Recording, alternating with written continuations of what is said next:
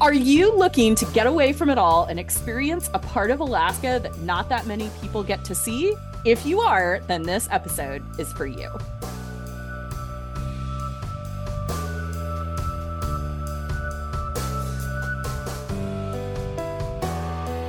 Welcome to the Alaska Uncovered podcast with me, your host, Jenny Twin Flaming.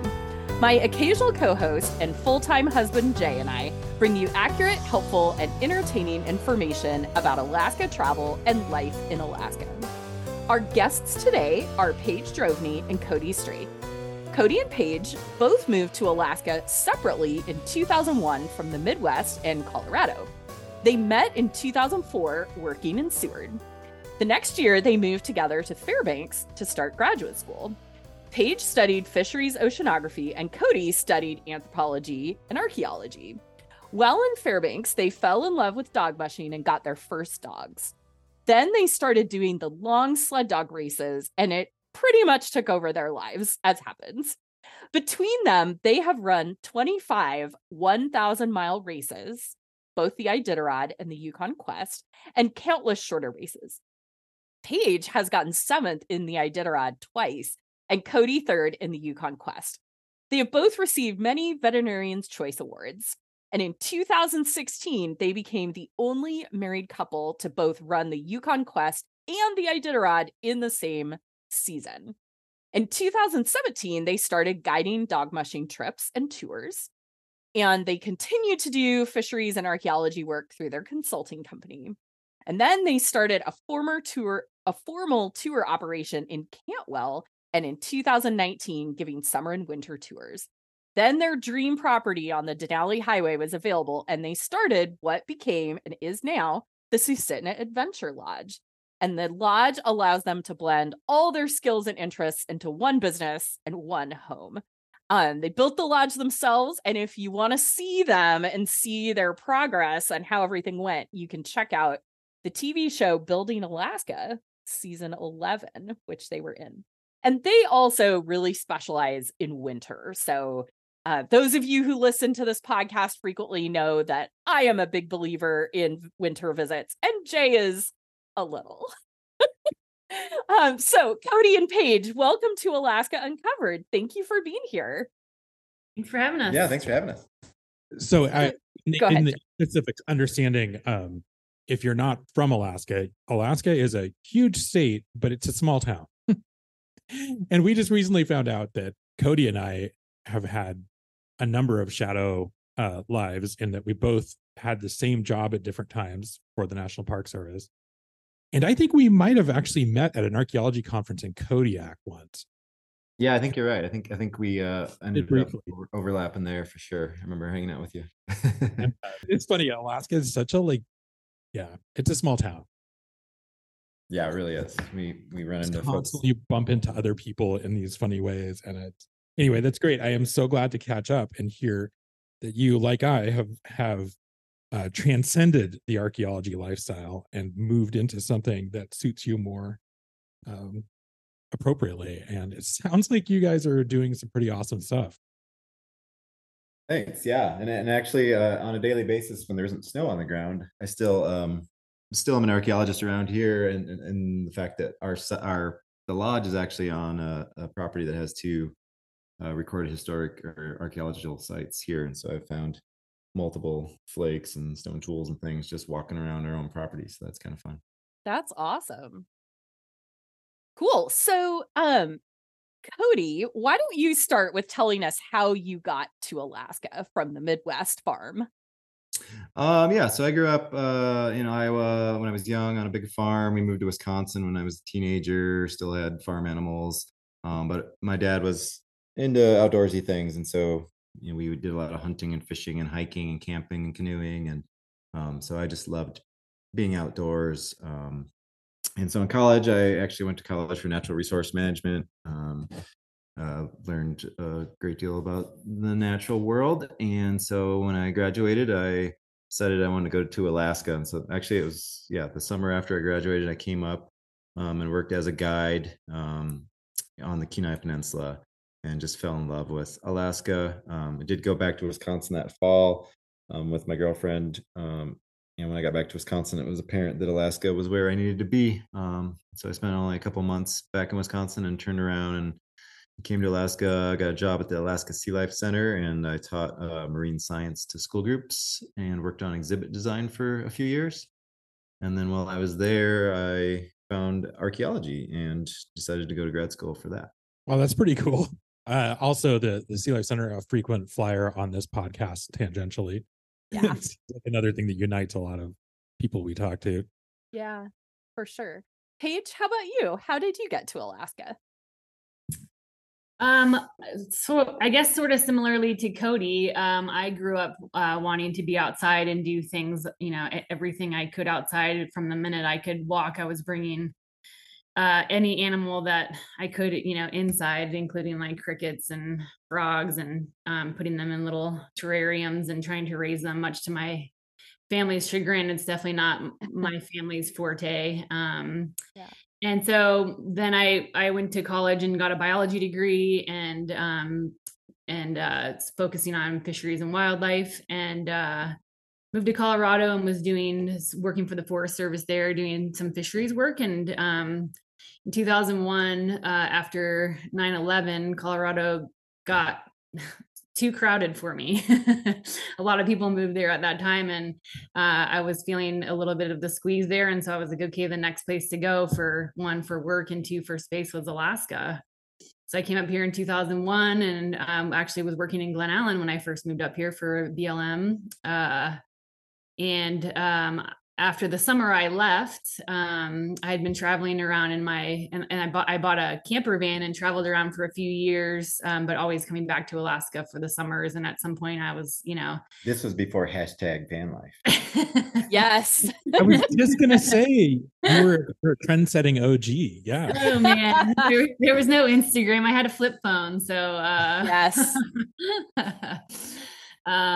Yeah, so I did that for a few years, and then came back and wanted to experience a winter, and was kind of ready for some grounding. And so I had a job in Seward for the summer, which is where I met Cody. And then I started graduate school that winter, and so moved to Fairbanks, and was then hooked on Alaska for year-round living, and haven't really left the state for more than a few days at a time for about almost 20 years now.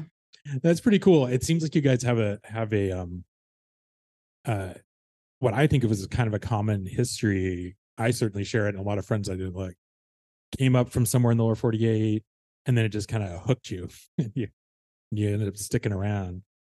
I think there's a big misconception about Alaskan winters. Like, visitors, I mean, it's obviously cold and it's dark, but I think there's so much beauty in the winter. And so for a while I was scared to, spend a winter up here, but winter is really my favorite season, and spending a whole year up here and experiencing the winter, I really now would rather leave in the summer times than in the winter.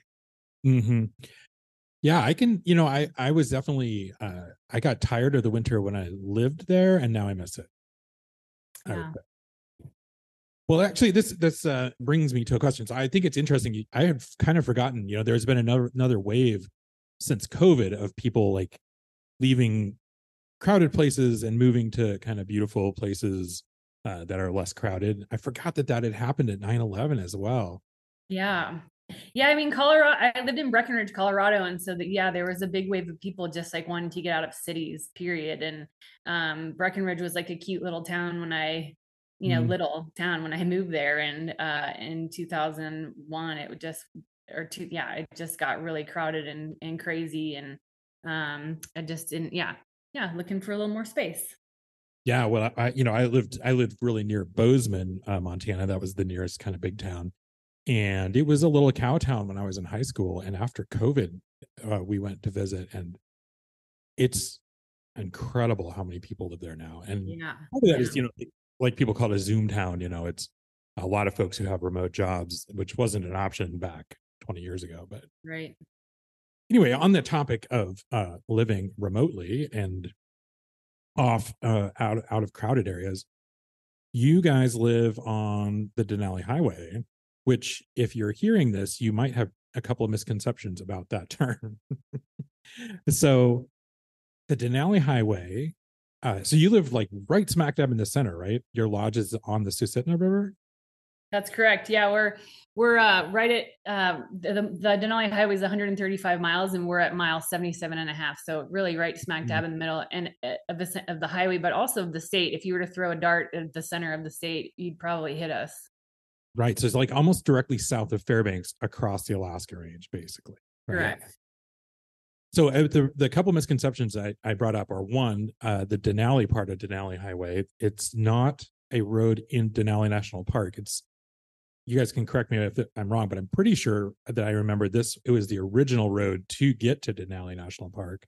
Correct. Yes. Yes. Yeah. So this, before they built the Parks Highway, this was the way that you got to Denali National Park by coming from Paxton, across the Denali Highway, all the way to the Denali Park entrance. Also, and the Parks Highway wasn't built till like the 70s, right? Yes. And an interesting side note is the actual original village of Denali is about 6 miles from us here. Oh, really? It was a native village and a mining town in early 1900s. I don't know the exact population, but there was a pretty big population here. And at some point when they put in the Alaska Railroad, most of the mining had kind of died out here. Then the folks from here moved to Cantwell, created Cantwell, and then worked on the railroad. And so the actual original village of Denali is right here in the middle of the Denali Highway. I didn't know that. That's cool. Yeah. I think so the other kind of potential misconception is the term highway. And I want like a lot of times when folks visit Alaska, they're surprised to find we have a number of things that are called a highway that are not paved. And this is one of them. And I don't want to speak because the last time I drove the Denali Highway was 20 years ago, probably. I used to mountain bike on it a lot in the 90s, quite a bit, but I haven't driven it in forever. So I don't know what it's like now. I know there was a period of time where it was not maintained by the state, and the like folks who lived along the road kind of banded together to do so.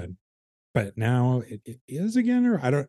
Anyway, what's the road like? So when I say highway, you're picturing like a 2-lane blacktop thing. That's not this. What is the road like today? So it's a gravel road that extends from Cantwell to Paxton, so 135 miles. Part of it by Paxton is paved, but paved is sort of in quotes, I would say, because as Alaska winters can wreak havoc on pavement, there's frost heaves and cracks in the road and potholes. So that's maybe one of the not good sections of the road. The rest of it that's gravel or chip sealed is actually in pretty good shape. It really depends on the weather and how much rain we have in the summer, but it is maintained by the state now, the Department of Transportation. It is not plowed in the wintertime. And so in the wintertime, it becomes a highway for snow machines and dog teams. But then they plow it, like in late April, late April to May, they plow it and open up the road for the summer. And then they do maintain it in the summertime. So just describe for our listeners what the visual landscape is of the Denali Highway follows the Alaska Range on the south slope of it. Well, just beyond that, what does it look like if you're driving along the Alaska Highway or the Denali Highway? So it's very similar to the Denali Park Road. I mean, you start out in Cantwell, you're right up against the mountains in the taiga. So it's small black spruce trees interspersed throughout the tundra.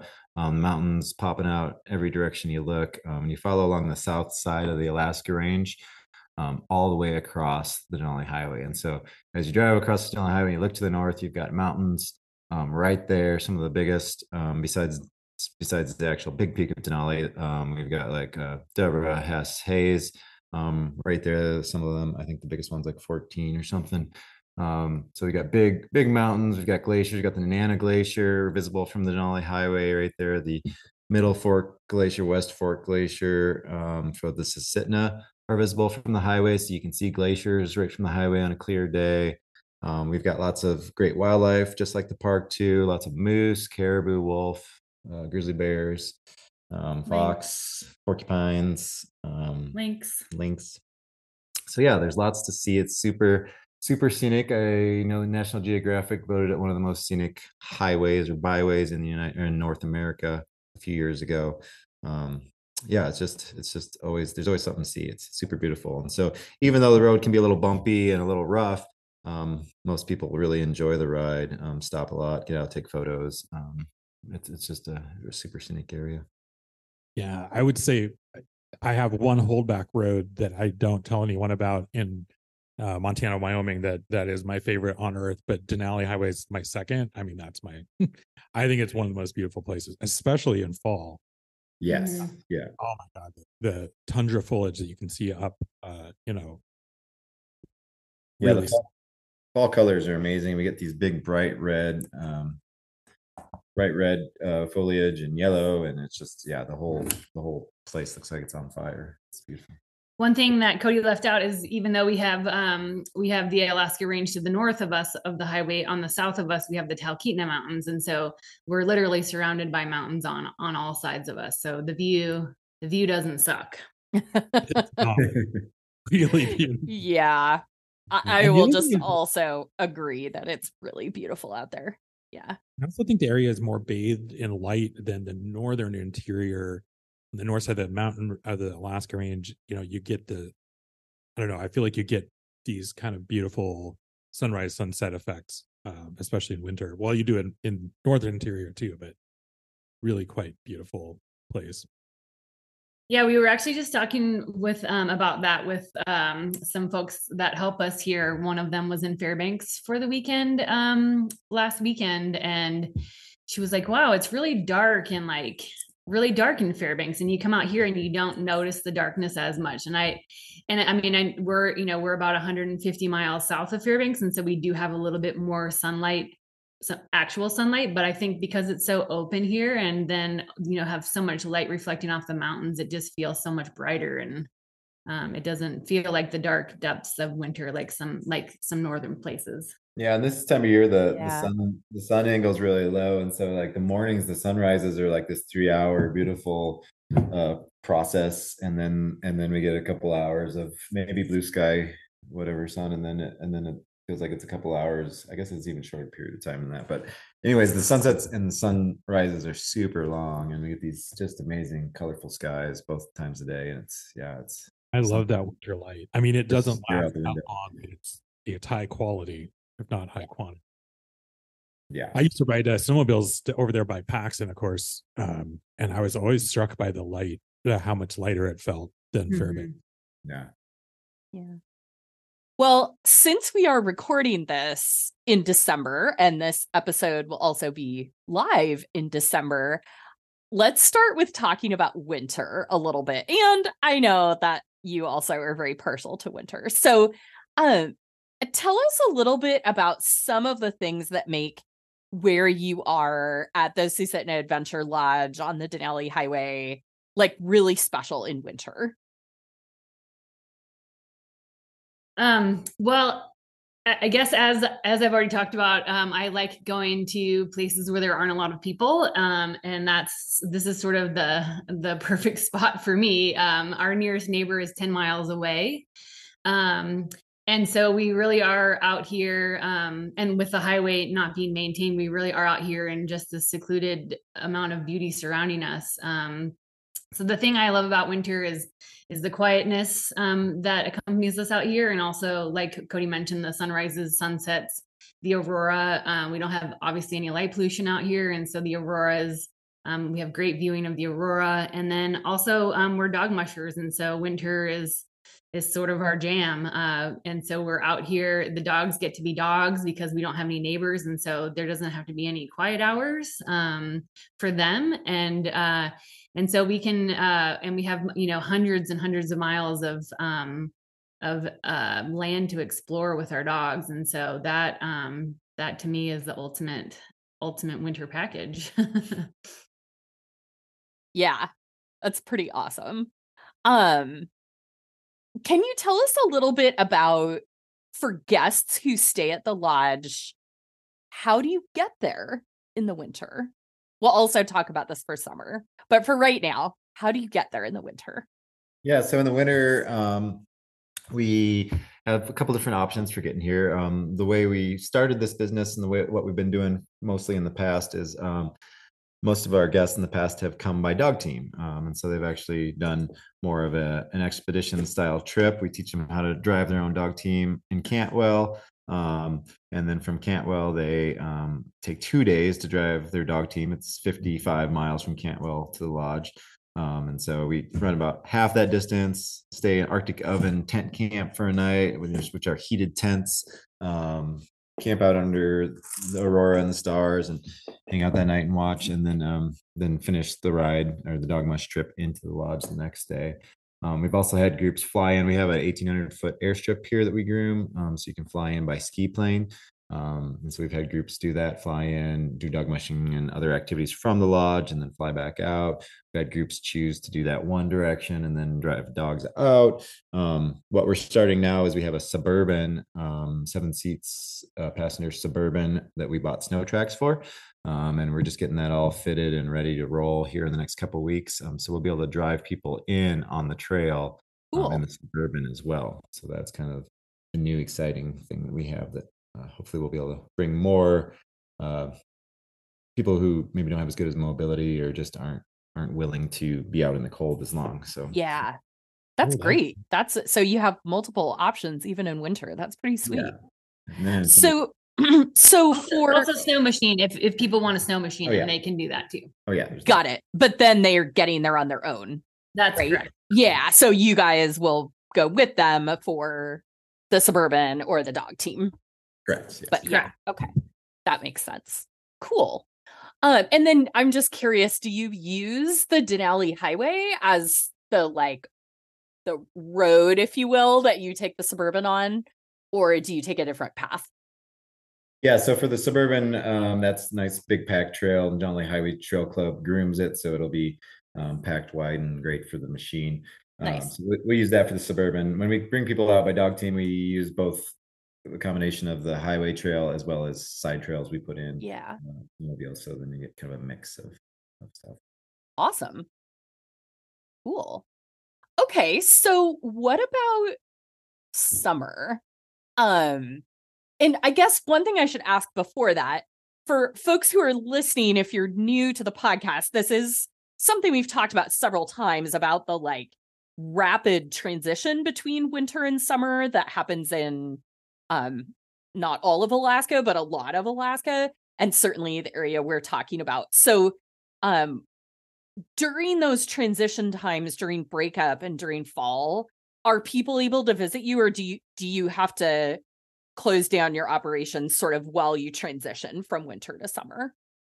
Yeah, there's still options during those times. Not always the nicest see, like spring. So our winter actually goes until they plow the road, really. And so they start plowing the road mid-April. It's open by the end of April usually. That period is still mostly winter here. We usually still have 4 or 5 feet of snow. So once the road's plowed, you can drive out here, but then it's like spring, corn, slushy snow. There's not a lot we can do. It's too mushy to run dogs anymore, but you can't go hiking the lakes are still got ice on them, so you can't do any of that stuff. So there's about a month there it's still beautiful, but there's not a lot of activities that you can do at that time. Fall's a different story. Fall's beautiful. Fall, if you're okay with cooler temperatures, there's still a lot that can be done in the fall. Cool. Okay, great. All right, so let's switch into summer then. So tell us some of the awesome things you can do in the summer out there. Yeah, so in the summertime, we've got a variety of activities here near us on the Denali Highway at the lodge. We're located in what's called the Clearwater Mountains, a small little mountain section of the Alaska Range. It was historically a big mining area. And so over the years, there's been lots of mining trails, mining roads put back up into the mountains and some really extremely beautiful places. And so we have easy access to some really amazing mountaintop hikes and alpine hikes. We have ATV side by side, so we can take folks on a ride in the side-by-side, get up to High Ridge Trail, and then go hiking where you can look out and see Denali from the top of a mountain that's, almost 200 miles away.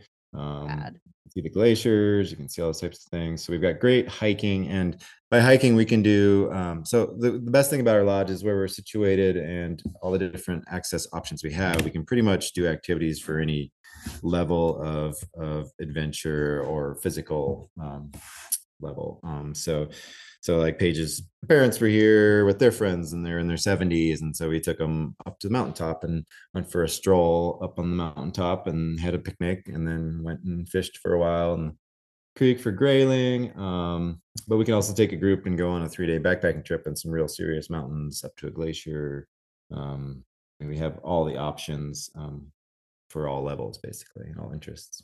Awesome. Yeah. So it sounds like people can kind of customize their experience to what they're looking for once they're there among those things. Totally. Yeah. And so we have fully guided options where we, take them fishing, take them hiking, go gold panning, go for the ATV tour, wildlife viewing. We do have the airstrip here, so we can arrange also for flight seeing. We can have a plane land, pick people up, take them out, or helicopter. Those are options. For more adventurous folks, we have pack rafts and inflatable paddle boards that we can take to different lakes or different streams and floats. We have canoes here. We have two lakes on the property. One's a little bit bigger, and we have a pontoon boat and canoes and kayaks and all that stuff here for folks to use just on the property. Cody, you mentioned a pack raft. Could you describe for our listeners what a pack raft is? Yeah, so a pack raft is like, if you can envision what a whitewater kayak is and what they can do, a pack raft is an inflatable version of that. It's a small little boat. You can roll it up. It's about the size of a backpacking tent when it's deflated and rolled up. So it's easy to carry. And so you can, they're now pretty amazing watercraft that you can use for class 5 whitewater or for just flat water. So we don't do the crazy stuff here with guests, but there are crazy things in the area that people could do if they were staying here that were qualified. But yeah, they're just a nice boat. You can roll it up. We can take them up to an alpine lake, inflate them, go paddle around. You can backpack into a whitewater creek and float out. They're just a very versatile wilderness craft. And that's actually where I got into using those, was in Gates of the Arctic when I worked for the Park Service. Did lots of different survey trips where we explored the Brooks Range by packcraft. So they're great watercraft. Yeah, that was the first exposure I had to them too. I had never even heard of one before Gates. Yeah. I remember the first time I saw one and I thought, man, those Canadian French fur trappers would have died for this device, Yeah, that's kind of that's cool. It sounds like a really amazing opportunity for folks who want to get off the beaten path. But like, what would you say is the right kind of traveler for your lodge? Well, so I guess that kind of goes back to what Cody was saying about it being customizable. So the way that we have envisioned this place is sort of in our likenesses, and as I guess that's how people do. But we, when we travel, we like to do things on our own, or like not with with a group of people that we don't know, and that just makes us more comfortable. And so we made this place so that when somebody books, it's private. So it's basically a property buyout. If they book this lodge, if it's, even if it's 2 people or 6 people or 10 people, there's nobody else on the property. And so then we can create whatever experience that group of people wants. And so it can really be from anyone from like someone with small children that, wants to do a bunch of different activities in a day to someone that wants to go and do it, a 10-hour hike to the top of the peak. Or a pack crafting trip or whatever. And so it is fully customizable to whatever the group is here. And there doesn't have to be any compromises with other people that are not in your group. Obviously you have to compromise with people that are in your group, but that ends up being hopefully an easier compromise than with people that you don't know. It's a known compromise. We even had guests who their ideal day was to sleep in till 2, have lunch at 3, and then go do something for a couple hours and then come back and relax again. So we're fine with that. If Yeah. that's what people Yeah. So if you want breakfast at 6 a.m. and and get up and, and go, that's, again, we have a private chef here, and then we are your guides. And so all of it is flexible and tailored to exactly what the guests want. I have to laugh about having to adapt to the people within your own group, because I said that sometimes I guess it can be harder. Sometimes it can be harder, but it's a real thing. I just laughed because I was remembering I was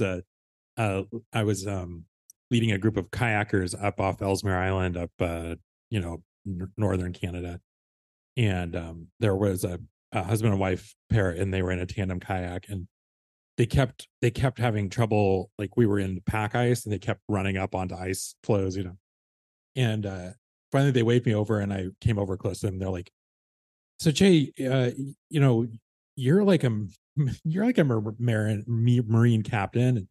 And they're like, "So you can do marriages, right?" And I'm like, "You're already married." She's like, "No, I want a divorce." I have heard double kayaks called divorce boats. Yep, that's the nickname for those. Yeah.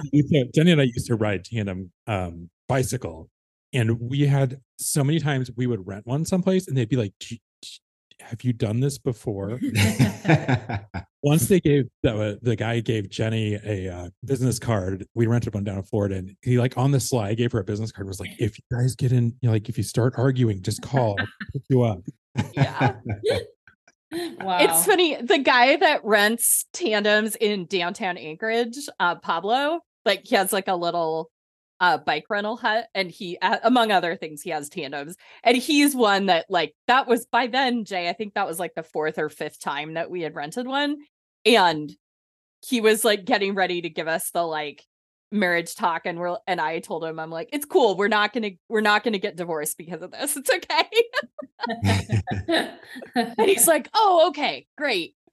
Oh, it's funny. Of that, just as a random, not divorce, but speaking of I just thought of this. It sounds like it would be a pretty amazing place to have a wedding. Have you guys had a wedding there yet? Or yeah, we did have a wedding here last summer, and it was absolutely gorgeous. The Alaska Range was the backdrop for the wedding party, and then all the guests sat out front of the lodge, and it was just absolutely beautiful. what did you say the capacity that you could have of folks sleeping? For sleeping, so we have 2 3-bedroom, 2-bathroom houses for people, and then we also have a couple of small cabins. And so if every bed was full to it, like, so if king beds and queen beds, each had 2 people sleeping in them, and then we have pull-out couches as well. Each room has a single that can go in as well. So so if depending on the arrangement of how people want to sleep, if each bed is filled, we can sleep 20 people. Oh wow, yeah. Yeah, that's for like the wedding we ended up having, because they were Alaskans and adventurous folks as well. They ended up having a lot of friends and family camp out here, and so we had a big Fun camp out party. There was 20 tents on the airstrip, and that wedding there was about 100 people here, and so there is like I said, our nearest neighbor is 10 miles, and then which is a lodge, and then on the other side we have a lodge that's 5 miles from us that not open is not open currently, but so then a lot of the some of the guests that didn't want to camp out and weren't staying on the property then rented places there. Spilled over. That's cool. That's your next door neighbors, Yeah. Over the fence. Next door neighbors, just down the road. On that topic, just because we talked about the winter access, what about summer access? Are folks on their own to get to you in the summertime? Like, do you recommend people like rent a car and drive? Yes, there's multiple options. Again, I mean, obviously we have the airstrip. People can, of course, you can fly in. That as an option directly from Fairbanks or Anchorage or Talkeetna. We've got companies that can fly here easy. Rental vehicles are good. There is the little disclaimer that a lot of the normal nationwide rental companies don't allow vehicles to go on the Denali Highway. There are a few, because it's gravel. There are Alaskan companies, Alaska 4x4 rentals going north, a few others that have rental vehicles that do allow that. And Turo as well. Possibly you can find something. So that's an option. The other option that we have is we have the Suburban and can provide rides from Cantwell. And so there are multiple ways to get to Denali Park, Cantwell area. The Alaska Railroad's a great option. You can take a train from either Anchorage or Fairbanks to Denali, and we can pick people up. And then there are quite a few different bus and van shuttle services that bring people to Denali as well. So would be pretty sweet to take the train and then get you guys to pick them up. That would be pretty cool. It's a pretty cool winter package to do that. People can ride to Denali, and then we pick them up, and then this year we'll drive them out in the tractor rig and then go dog mushing. That is really cool. That would be a really cool, exotic, full immersion into Alaska. Yeah. Do you, for someone who has not ever done dog mushing, is that can folks come there and do it just without any knowledge or experience? Yeah, I mean, most of the people that we do have come here to experience dog mushing have never been on a dog sled before. In fact, one person we had last year was from Texas and had never even really seen snow. And we've had guests anywhere from 13 years old and to 75 years old drive their own dog sled. So yeah, we spend a few hours teaching folks how to harness the dogs, how to drive the sled properly. We have all the clothing so that people are safe and warm. We're wilderness first responders. Everybody who works with us has lots of experience. And so we have a real high guide to client ratio too, where we have usually at least 2 guides all the time. So even if it's only one person, we have 2 guides to make sure that the dogs are safe, the humans are safe, everything's safe and running smoothly. When we do trips with say 6 guests, we still have 4 guides out there with them on the trail. We love our dogs like family, and so we just want to make sure the dogs are safe, and the humans too. We love the humans too. Yes, second order. Yeah. Well, I'll just say, as a search and rescue professional, I appreciate the concern for safety, and that's a huge positive sign as a good guide to guest ratios. Yeah, real key to know. Yeah, there's a lot of things that could go wrong out here, and so we like to make sure that doesn't happen. So. Well, and when we do the, we have a couple trips that are mixed groups that are up to 6 people when we have 4 guides. And it's really, when we talk about it, it's not 6 guests. We really have, when we have that many people, we also have 42 Alaskan Huskies on the trip too. And so we really have 48, we have 48 guests that we have to take care of. And so 4 people for that really is not over the top. Yes. Well, we're going to take a short break. And when we come back, we'll talk more with Paige and Cody. Hi, everyone. Jenny here. I just wanted to pop in and let you know about my new Alaska Adventure Planner and Workbook. So if you are looking to plan your trip on your own to Alaska, don't do it all alone. Let me help. I have a great resource for you. You can use it online as a Google Sheet, or you can download and print it. You can share it with your travel companions. It'll help you make all the decisions you need to make, book things in the correct order, make decisions, and keep everything in one place. It's a fantastic resource, and the link to grab it is in the show notes. All right, we are back with Paige and Cody from the Susitna Adventure Lodge, and we've been talking about the Denali Highway and the lodge and winter and summer and getting there and that whole experience. And now we're going to transition just a little bit. It would be fantastic to hear from both of you.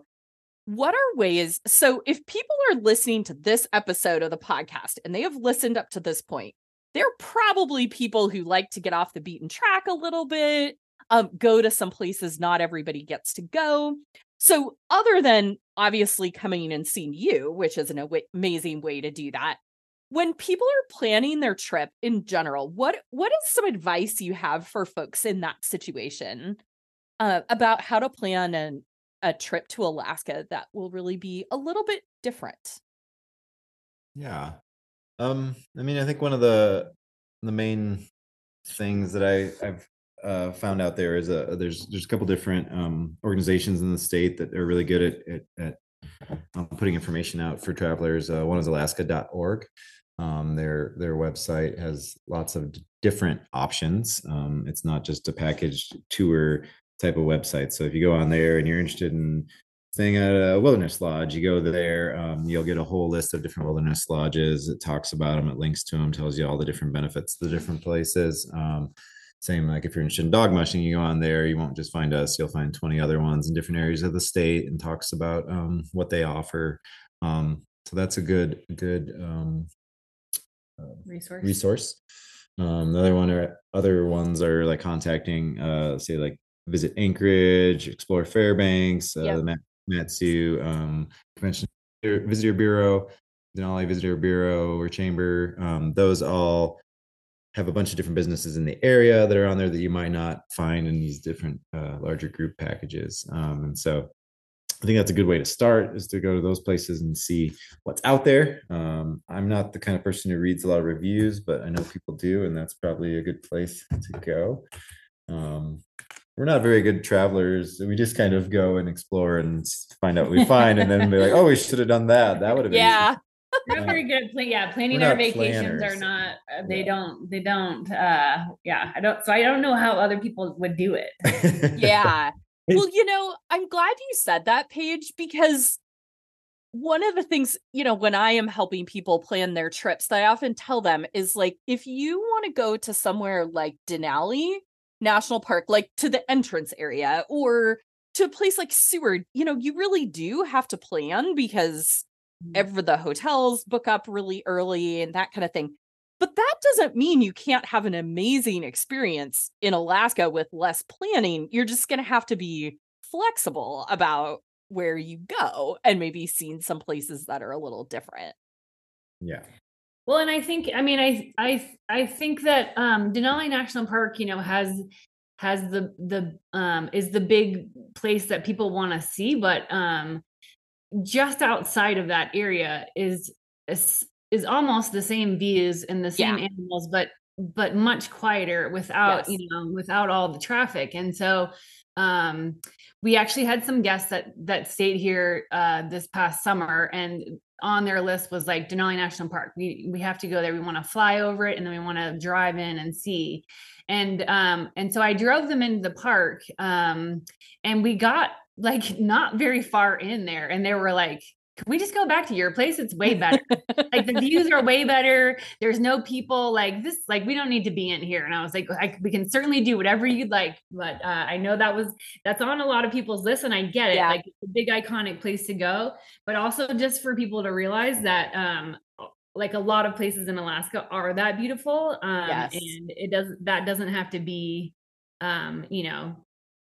if you can't get in there, it's not the end of the world. Yes. I really like that. That's a good one. Of the things is that the famous, amazing places that people have on bucket lists are going to have a lot of other people going to look for the bucket list. And so being able to be a little more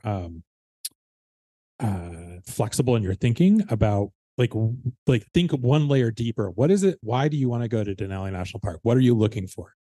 Are you looking for the experience of seeing a really tall mountain? Are you looking for an experience of solitude? Do you want to, like, what's the next? And sometimes you'll find that there is a better option with fewer people that will get you what you want. Yeah.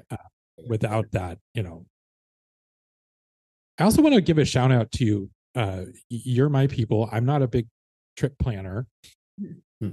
And a lot of times there's a serendipity that comes with, having an experience that you didn't plan. And I think that's the other thing you mentioned, you guys were talking about, you had some guests who like to sleep in and whatever. And it just reminded me, not that this was relevant to them necessarily too, but you don't have to be an action hero, outdoor, fanatic to really gain a lot of benefit from going to a more remote visitor experience. And you can just sit by the river and really have an experience that you can't find very often anywhere else, of solitude and peace. And so you don't have to go do everything under the sun either. Yeah, I think your lodge would be a great place if you have guests of differing activity levels. Yeah, and I think that for first time guests visiting Alaska, that's sort of the rabbit hole that people fall into, that they need to see all of the things that they've heard about in Alaska. And Alaska is such a huge state that you end up just like running for, the whole time that you're here, going from Seward to Homer to Anchorage to Talkeetna to, Denali and Fairbanks. And then it seems like the second time or the third time people come back, they can hone in on the places that they really enjoyed and wanted to like ground down and like, relax and see what that place, more what that place has to offer. And it seems like, that's sort of the flow of things for visiting Alaska, is just like a sort of a manic trip the first time, and then trying to scale it back to what people enjoy. Yeah, we did not prearrange this, but you're speaking to the steady drumbeat of verse and chorus of what we tell people a lot, which is Alaska's a really big place, and you really cannot see it all in one trip. You can't see it all in a lifetime. Yeah, that's right. Most of our vacations we do in Alaska, and we have an endless list of places and things that we want to see. Yes. Yep. Well, that's something, those of you listening out there, listen to Paige. It's not just me saying that Alaskans have not seen everything in Alaska, nor will they an entire lifetime. So So you're not going to see it all, and don't let that bother you. Yeah. See the parts you can see on the opportunity you have. And I really do think that like a cruise with a rail belt tour isn't a bad way to get an overview, and you might find a place you're going to want to come back and spend 2 weeks in just that place. Yeah. I see that. I feel like I see that happen a lot. Yeah. Well, on the topic of, well, that's not a topic. I was looking for a segue, but I don't have one. So we're going to just go. We like to wrap up with a set of questions we've asked all our guests so far on the podcast. And we start off with, what is your favorite restaurant in Alaska? Which actually I'm going to add a slight side detour to and ask, what's this food situation at your lodge? How do folks eat? So there's a couple of different ways you can experience this lodge. So we've set it up. Both of our houses are like full complete houses, 3-bedroom, 2-bathroom with a full kitchen, living room, dining area. And so for some guests in the summertime, they want to, drive the Denali Highway and do things on their own, then they're more than welcome to just rent it by the night and cook their own food. But full disclosure, the closest grocery store is 4.5 hours away. So make sure you don't forget anything if you're cooking for yourself. But we also offer all-inclusive packages where, we have a private chef that comes and will actually call you before you come to see if there's any dietary restrictions and what your likes and dislikes are. And he'll prepare a menu for you that's mostly Alaskan, based food. So as much Alaskan grown vegetables and protein as possible. And we'll create a menu just for you. So that just continues on the customizable adventure that you get here. And so, that's the food situation here. In the wintertime, we really only do all-inclusive trips because of the difficulty in getting out here and the guided adventures. So, we want to make sure people are safe out here in the winter, because there's a lot of room for error in the winter. But so all winter adventures include a private chef. That's amazing. So when you're not eating delicious food at your own lodge, what's your favorite restaurant to eat out in Alaska? We don't get out very often, Jay. But Cody is an amazing cook. I guess, we eat here 99% of the time. And then when we do go to, Anchorage or Fairbanks, we don't really, I guess, get into food there as much as we do here, but I love wild game. And so you can't get that at restaurants. And so we're lucky enough to be able to harvest moose and caribou out here on occasion. And my favorite thing to eat is caribou tacos. Pretty simple. Oh, fun. Love it. I like halibut enchiladas, but they're both pretty similar. Yeah. You catch halibut in the Susitna. You go down to Seward. Yeah, we go down to Seward to get some fish. Nice. Yeah. I get out now and then. Well, we'll accept that answer. There's some good Thai food in Fairbanks. I guess that's the next. Yes. Jenny wants to make a mashup of folks we've interviewed saying Thai food about Fairbanks. It's incredible. I am doing it. Yeah, it is. I am totally going to when we do our restaurant episode in a couple months. I'm totally doing it. When we go to Fairbanks, we get Thai food. Yeah. We do too. And we did when we lived there. That's just the thing. Yeah. Speaking of Thai food, have you been to the Thai food truck that is across from Denali Park Village by the Grizzly Bear? Oh yeah. Yep. Yeah. Yeah, that's pretty good. That's nowhere near where you are, really, but it is comparatively, it's closer. It's one of the closest restaurants to us. Yes, I always tell people, like, when I'm in Denali with folks and they find out that hot dogs are $15 because I tell them that, they're like, "What?" And then I'm like, "Or you could feed 2 people for $20 at the awesome Thai food truck." So I have helped many people experience Thai food for the first time because they're motivated by that, and then I'm like, this is pretty awesome.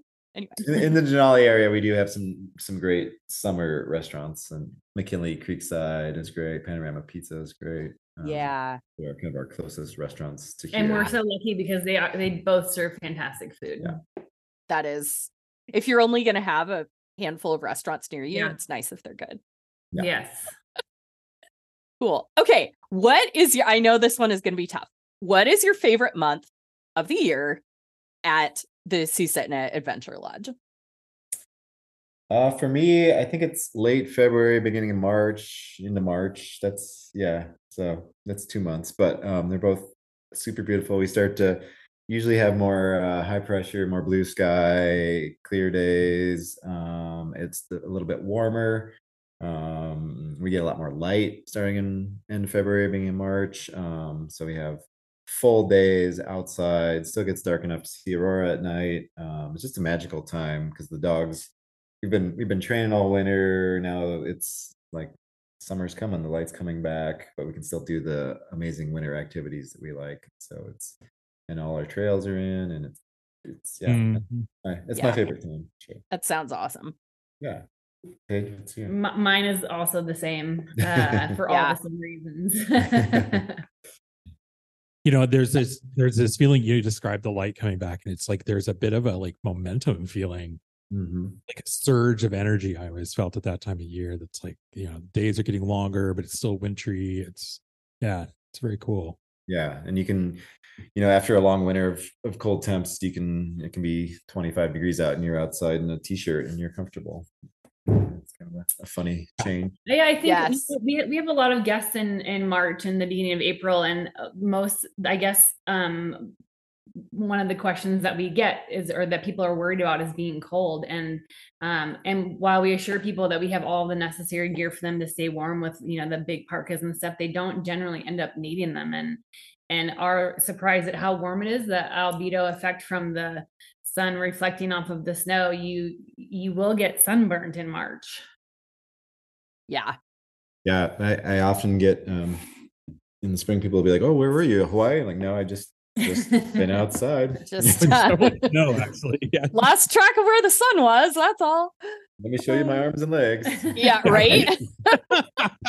That's the key. It's like, is that what would we call that? A musher's tan? If it's just your face, just my neck up, face and hands. Face and hands. Yes. Okay. Face and hands. Musher's and tan. Also nostrils. Your nostrils get incredibly burnt from the sun coming up from the. Yeah. Yes. Yeah. That's rough. The under the nostril sunburn is bad. Yeah. The under the chin one is the same idea, but yeah, totally. Yeah. Oof. Archaeologists, since Cody's on and there's also an archaeologists sometimes get this lower back sunburn. Bent over. And also the bald spot sunburn if you're not careful. Yes. Yeah. I'm completely bald, head front to back, so I have to take a lot of care. But there's that, they used to call it the Trower's smile in when I worked with British students.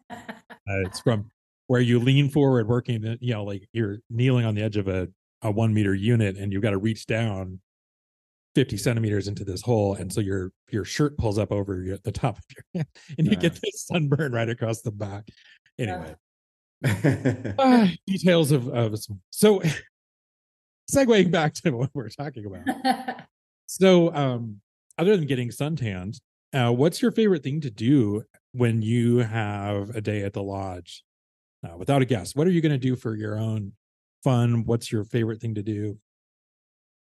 I think that the coolest thing about what we've tried to create here for guests is that we've created things that we love to do. And so we wanted to not look at the lodge and guests as a job, but more an extension of what we love to do. And so you'll find us doing the exact same things on our days off as we do when people are here. We're putting in trails, we're going dog mushing, we're hiking. We probably try to do more exploration when we don't have guests, so that we can, but then we learn things that then we can and then we take people to those places. Right. So it's kind of research, but it's also just what you like to do. Yeah. That's just what we like to do. That's a very good answer. Thank you. It is. I love it. That's what about, I just want to ask about in winter, of course, you're dog mushing a lot and getting ready for the dog run. In the summer, you mentioned hiking. Are there other activities you like to do in the summertime? Yeah, I mean, I'm a big water sports person, so I like pack rafting, canoeing. Oh yeah. Is this Susitna? I don't remember. Is it canoeable, kayakable? So it's a big braided river at this point.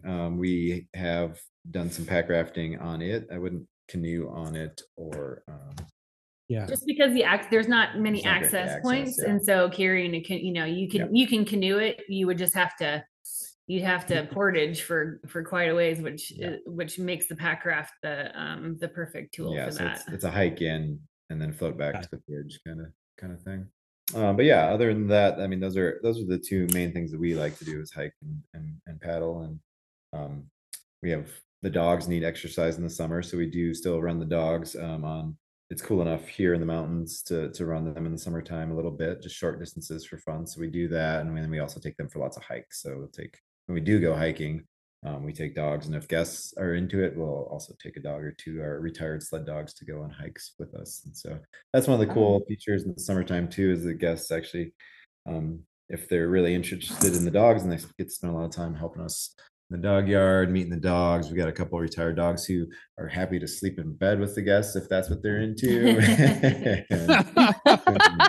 We're familiar. So, our reviews are generally more about how cool our dogs are than how cool Cody and I are.